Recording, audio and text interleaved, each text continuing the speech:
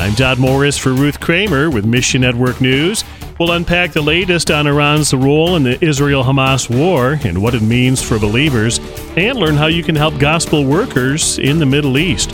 Find your place in these stories and more right now on Mission Network News. If Israel continues its offensive on Hamas and Gaza, Iran's foreign minister threatens an expansion of war fronts. The Iran-Hamas partnership has become increasingly obvious since Hamas's attack on Israel.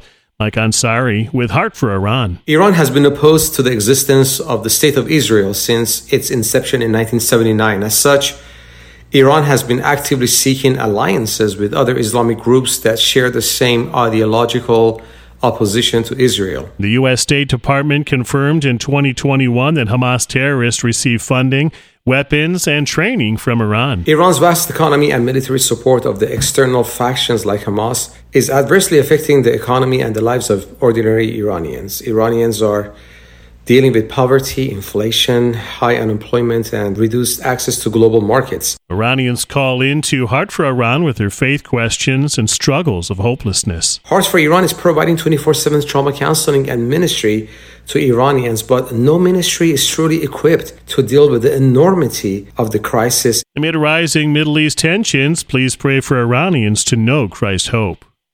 Ethiopia is a key access point for the gospel in North Africa, and God is moving to reach those within its borders. World Mission's Greg Kelly shares about a recent field visit to Ethiopia. We're here working with an indigenous network of Ethiopian leaders. They're doing pioneer evangelism with really the ultimate goal of raising up disciples who will multiply and plant churches into these areas. World Mission shares the Jesus film and distributes solar-powered audio Bibles. When you go into these villages, you meet people who for the first time are encountering Jesus. Kelly says that when villagers receive audio Bibles, they'll listen to it for a few minutes and then they'll stop and they'll look at you and they'll say, "This is truth." Many unreached people groups in Ethiopia are in remote, hard-to-reach places, some of which have Islamic influences tremendously hostile to Christian witness. We heard of one missionary just recently that was beaten almost to death. His crime was sharing the gospel. So it's that kind of tenacity and boldness that we're seeing here in Ethiopia. Please pray for missionaries in Ethiopia to boldly take the gospel to the unreached and become a missionary sending force in North Africa. Along with the war, the Middle East is full of persecution. At the same time, this region holds much potential. As many of your listeners would recognize, there are so many lost people in the Middle East that desperately need the gospel. Brian Dennett with AMG International says the Lord is calling people out of Islam at rapid rates. These new believers from a Muslim background are ready to go, as the Great Commission says, but they don't often have the skills needed to make disciples. We're looking to provide financial resources, training, and the support that they need to reach their own people. They know the context of their culture and their people, so we try not to influence that at all.